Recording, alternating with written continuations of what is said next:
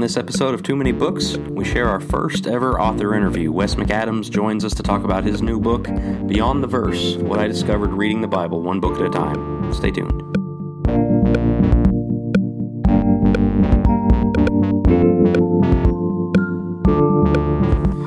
Welcome to the Too Many Books podcast. This week we've got an interesting treat. We don't have Jack Dodgen with us this time, but we're doing our first interview, author interview in the podcast history. And so today we're interviewing Wes McAdams about his new book, Beyond the Verse, What I Discovered Reading the Bible One Book at a Time. Wes is the preaching minister at the McDermott Road Church of Christ in Plano, Texas. And of course, I'm sure every one of our listeners is well familiar with RadicallyChristian.com. Wes, thanks for joining us today. Thanks for having me, brother. Appreciate it. All right, I want to start just with the approach of this book. This started out as a blog series, right? And yep. The first time you put it out, I thought this is one of the coolest. I love this idea. I love the what you're getting at with it. And so explain the approach behind Beyond the Verse. Okay, well, yeah, it all started. In fact, it's funny how it all kind of came together. It started with my reading plan in 2018. Yeah. So in 2018, I decided for my Bible reading plan for the year, I was going to read through every book of the Bible in one sitting. So I would sit down, and obviously it starts out more intimidating than it ends. Mm-hmm. So sitting down with Genesis in one chunk in one day takes about 4 or 5 hours. So just devoting a day, basically, or a morning to reading that one book. And so I did that. And after I read Genesis, I thought, I should probably, because I told people on the blog that I was going to do that. And then I decided after the fact, I guess I'll sort of write down a few takeaways, a few thoughts that I had after I had read through the book. And then somebody said, well, I hope that you're going to do this with every one of the books that you read. And I thought, well, I hadn't thought about it, but that's a good idea. Mm-hmm. And it really helped me to process my reading each time. And so every time I would read a book, I would just sit down and say, here are some of the themes and here's some of the big ideas, some of the things that you might miss if you just read verses here and there, or if you just read it a chapter at a time. So here's sort of the big picture view of this book. And so I would do that through each book. And then I had several people say, well, I hope that you will publish this as a printed book when you're done with it. Mm-hmm. And I said, well, I hadn't thought about it, but that's a good idea. And so again, the readers sort of encouraged me to do that because they wanted them, all together in one place. And so I really hope that it's helpful to people as the main thing is just encouraging people to do the same thing, to sit down with each book of the Bible and to read it in one sitting, or as short a period of time as possible, and really look for the big themes and the big ideas, try to follow the author's train of thought as they read through the book, rather than just reading verses or reading chapters at a time. Right. I want to read this quote. I think this is the opening quote of the book. He said, like many Christians, I used to think of the Bible as a large collection of verses. If a person wanted to know the truth about any given subject, all he or she had to do was find the right verses that spoke to that issue. In other words, the Bible was sort of like a dictionary or an encyclopedia of religious stories and ideas. I think that's exactly how the Bible is generally taught. I'm fully in agreement that it was meant to be read in big chunks. Mm-hmm. One of the both best and worst things to happen to us was chapters and verses, right? Right, absolutely. One thing, and you go right into this in Genesis, is what the Bible's not about, right? We think it's about getting to heaven. Right. That might be shocking to somebody to hear you say it's not necessarily about that. If you want to talk about that a little bit. Yeah, it's, and it's not even about personal salvation. Yes, it mm-hmm. ends up, applying to that for sure. And that ends up being, as an individual, my big takeaway from it is how do I become a part of what the Bible is talking about. But the Bible is this story of, when you put it all together, and I always tell people the Bible isn't a book. It's actually a library mm-hmm. of, I like to tell people it's a library of prophetic books about God and being his covenant people. So it's really about God rescuing humanity. It's about God redeeming and rescuing his creation. And yes, God individually justifies me when I come to faith in Jesus. But it's not about just about, how do I go to heaven when I die or something like that. It's about this story of God bringing together and collecting a people for himself, his covenant people that begins with Israel, and then the blessings of covenant membership pour out to all of humanity in Jesus. And so it's this cosmic, epic, huge, worldwide story that spans the ages. And when we make it about sort of proof texting and figuring out how do I get saved, and we just sort of put it on this individual level, to say we water it down would probably be an understatement, but we really do ourselves and do the scriptures a disservice when we sort of look at it like an encyclopedia of how to get saved. I love it. That's great. That's exactly what the Bible should be. It's so much more humbling that way, right? When we come to it, and of course the biggest examples we talk about a lot are Philippians 4:13, Jeremiah 29:11, some of those proof texts, right, that say we're the center of this. It's about God's plan for our life, individually. And so going through, what are some themes? What are some things that, as you said, the big picture story is God redeeming a people, God redeeming the earth rather than God and me. But what are other themes, thoughts, maybe proof texts that have been messed up that you realized by going through it this way? Yeah, I think even that word that you said, redeem and redemption, I think sometimes we misunderstand what that means. I think we always, and I did this, I put it in terms of the way we might use redeem, or other contexts that we might think about redemption. So we think about sort of God buying something or buying someone. And so we tend to think about God purchasing me. He redeemed me. And what we mean by that is Jesus died on the cross for me so that I could be purchased by God. But again, it's so much bigger than that. And when you think about redemption, we have this, especially the first 5 books of the Bible, these first 5 books, the Torah, the Pentateuch, they really lay out the story and these archetypes, these pictures of how these terms and ideas and themes will continue to play out through the rest of Scripture. So when you think about redemption, it's about God bringing people home, really. The whole Bible is about exile and then return from exile. So in the very beginning, of course, you have Adam and Eve, and they're exiled from the garden. They have this sort of garden temple home, a place that's God is there and man is there, and they're in this perfect paradise. But because of sin, they're banished, they're exiled from the garden. And so that becomes the story of all humanity, that they're banished or exiled. Well, eventually, God brings one family back from exile, and he brings the children of Abraham out of exile and back into the promised land. And so all of Israel sort of becomes this new version of the garden. It's kind of the garden 2.0. And so he brings Israel back into not only a covenant relationship with himself, but brings them back into a land that, we know it says a land flowing with milk and honey. It's this image of this paradise. And so God brings them back in, and he exiles the Canaanites who live there because they've sinned. And so he exiles the Leviticus and the other books of the Pentateuch say that the land is vomiting the people out.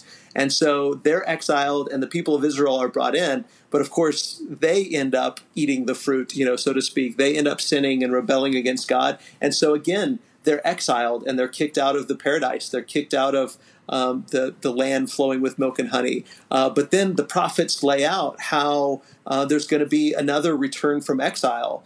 And you might get to like Ezra and Nehemiah and think, well, that's the answer. That's when they come back from exile. But if you read again as whole books, then you see that even Ezra and Nehemiah both say, the exile isn't over. Even though they've come home, home is not paradise. It's not what they were looking for. It's not what all the prophets promised, that there has to be some figure who's going to come and who's going to change people's hearts so he can bring about the paradise and he can bring people into the paradise of God. And so they continue. The Old Testament ends with these sort of hanging promises of there's this figure, this king, this prophet, this redeemer who's going to come and gather up the exiles, the exiles not only of Israel, but the exiles of all of humanity, all of Adam's sons and daughters, and bring them all into the garden. And so there's this constant theme of garden or paradise and exile because of sin, and then redemption in being brought back. And so even like the redemption laws in the Torah that talk about this piece of land. If you lived there and you were one of the people of a certain tribe and you were given this plot of land, then it was your family's land in perpetuity. And of course, if something happened and you went into debt and your land ended up getting sold off, you could have someone. This is what the book of Esther is all about, of course. And so or not Esther, but Ruth. I mean, you have Ruth and Naomi's land has been purchased by somebody else, and so she doesn't have her land. And then Boaz, this kinsman redeemer, comes and redeems her family and allows her to come back to the land that was hers. And so that's what the whole Bible is about. It's about how Jesus is the kinsman redeemer who comes and not only redeems the people of Israel, but also all of Adam's sons and daughters, and brings the remnant and the nations to God and brings them back from exile. And that's, with something you're getting at there with the Jesus theme is one of the other things about the book that you did so well is, it's easy for us to connect the Isaiah prophecies to Jesus. It's easy for us to draw the parallels between the Passover lamb and Exodus, but you went to basically every book in the Old Testament and said, here's where Jesus is in this story. Here's where Jesus comes through in this. Some of those we don't think about that much. Judges, where everything's going wrong. And through the Kings, through Samuel, through a lot of those, even some of the wisdom literature, you can kind of lose Jesus and all that. And I think for a lot of us, Christianity can become Jesus-less when we get into the proof text, when we get into going about proving doctrinal things and quoting verses and citing verses. And next thing you know, we haven't heard of a sermon mention Jesus in a month kind of thing. Right. With these Old Testament books, take a book like, let's say, Kings. How does one go about in their reading looking for Jesus in those things? Yeah, I think that when you follow the whole story and like Samuel and Kings, for instance, and actually the way that I read through the Old Testament this time followed the Hebrew order of the Scriptures right. instead of the English order of the Scriptures, which actually puts Chronicles, which sort of tells the same story as Samuel, 1st and 2nd Samuel, and 1st and 2nd Kings. 1st and 2nd Chronicles tells the same story, but from a slightly different perspective.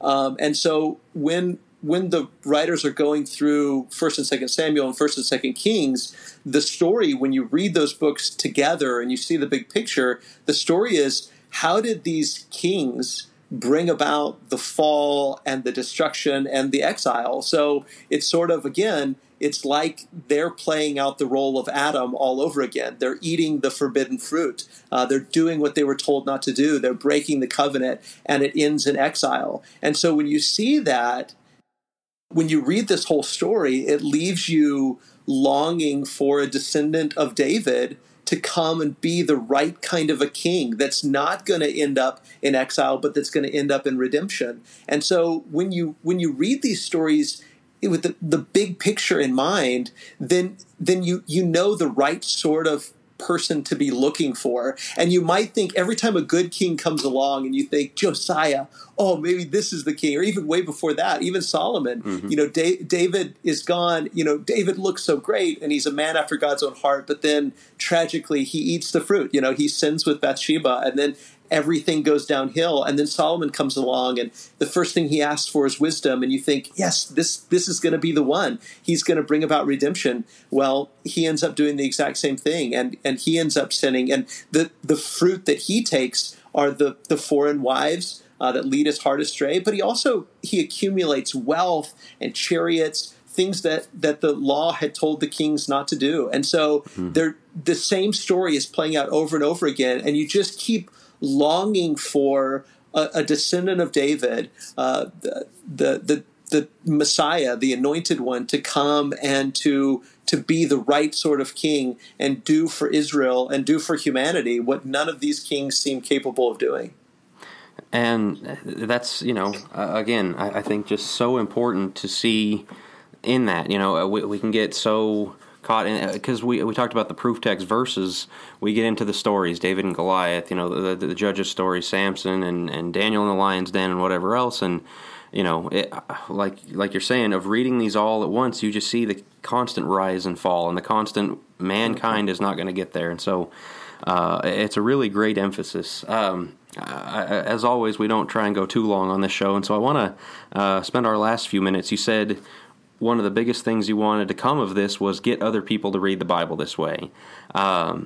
What's your advice for people who do want to read the Bible this way? I know, like you said, starting out in Genesis when it's a 4 or 5 hour time commitment, that might be intimidating. And so maybe what's your process? How do you cut out that time?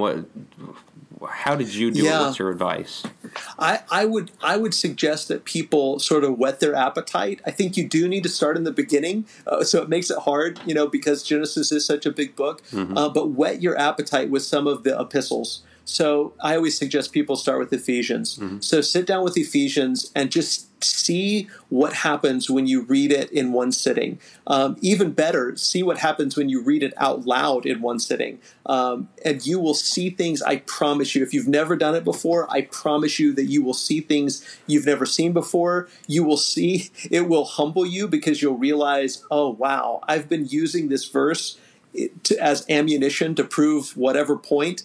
And that's really not what Paul was talking about there. Mm-hmm. So take one of those short books, and even if that seems intimidating, because it might seem intimidating even to read through Ephesians or Philippians. I mean, literally, you can read through one of those epistles in 10 or 15 minutes. I mean, it's a very short exercise, and it will whet your appetite for taking on some of these longer books. And then, yes, it is a huge commitment to sit down for 4 hours and read a book. So you may not, and there were times I couldn't read a whole book in one literal sitting, but I did it all in one 24-hour period, so all within one day. Mm-hmm. So you may say, okay, I'm going to read the first half of the book in the morning and the second half of the book in the evening, or I'm going to read just as big a chunk as I can, and then if I get interrupted, I'll take a little break and I'll come back to it.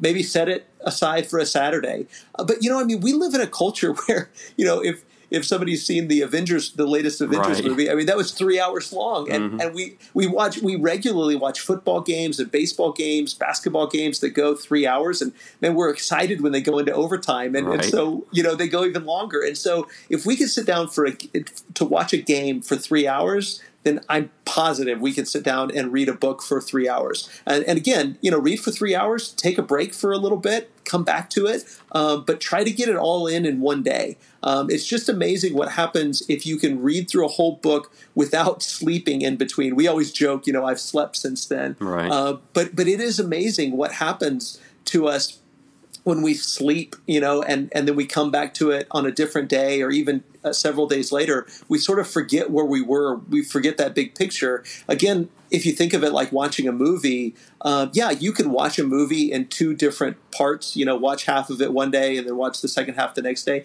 And that's fine. And you can usually continue that. But if you really want to enjoy it, then you're going to sit down and watch it in one big chunk if you can. But if you spread it out over a week or 2 weeks, it's going to be really hard to follow what just happened. If you watch a 2-hour movie in 15-minute chunks over the course of several days or weeks, you're probably not going to have a really good picture of what that movie was about. The best way to enjoy it, the best way to really understand it, is to watch it in as big of a chunk as you possibly can.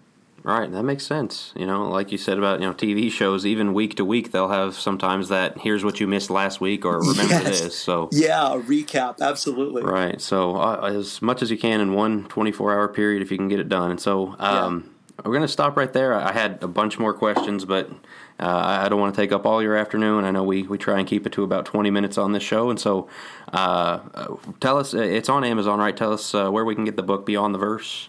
Right. Yeah, you can go to my blog, radicallychristian.com. Then there's a button for books, and so you can go there. Yeah, just find it on Amazon. You can Google it or search for it on Amazon, Beyond the Verse, and I'd love for you to check it out. All right, definitely. I highly recommend anybody take the time to check it out. Grab a copy, Kindle, paperback. Thanks for coming on with us, Wes. I really appreciate it, and I appreciate your book. Thanks, Jack. Appreciate it, brother.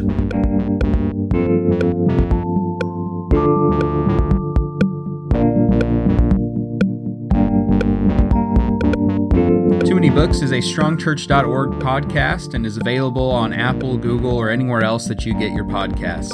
Be sure to visit strongchurch.org for more resources like this one designed to help strengthen your Christian walk.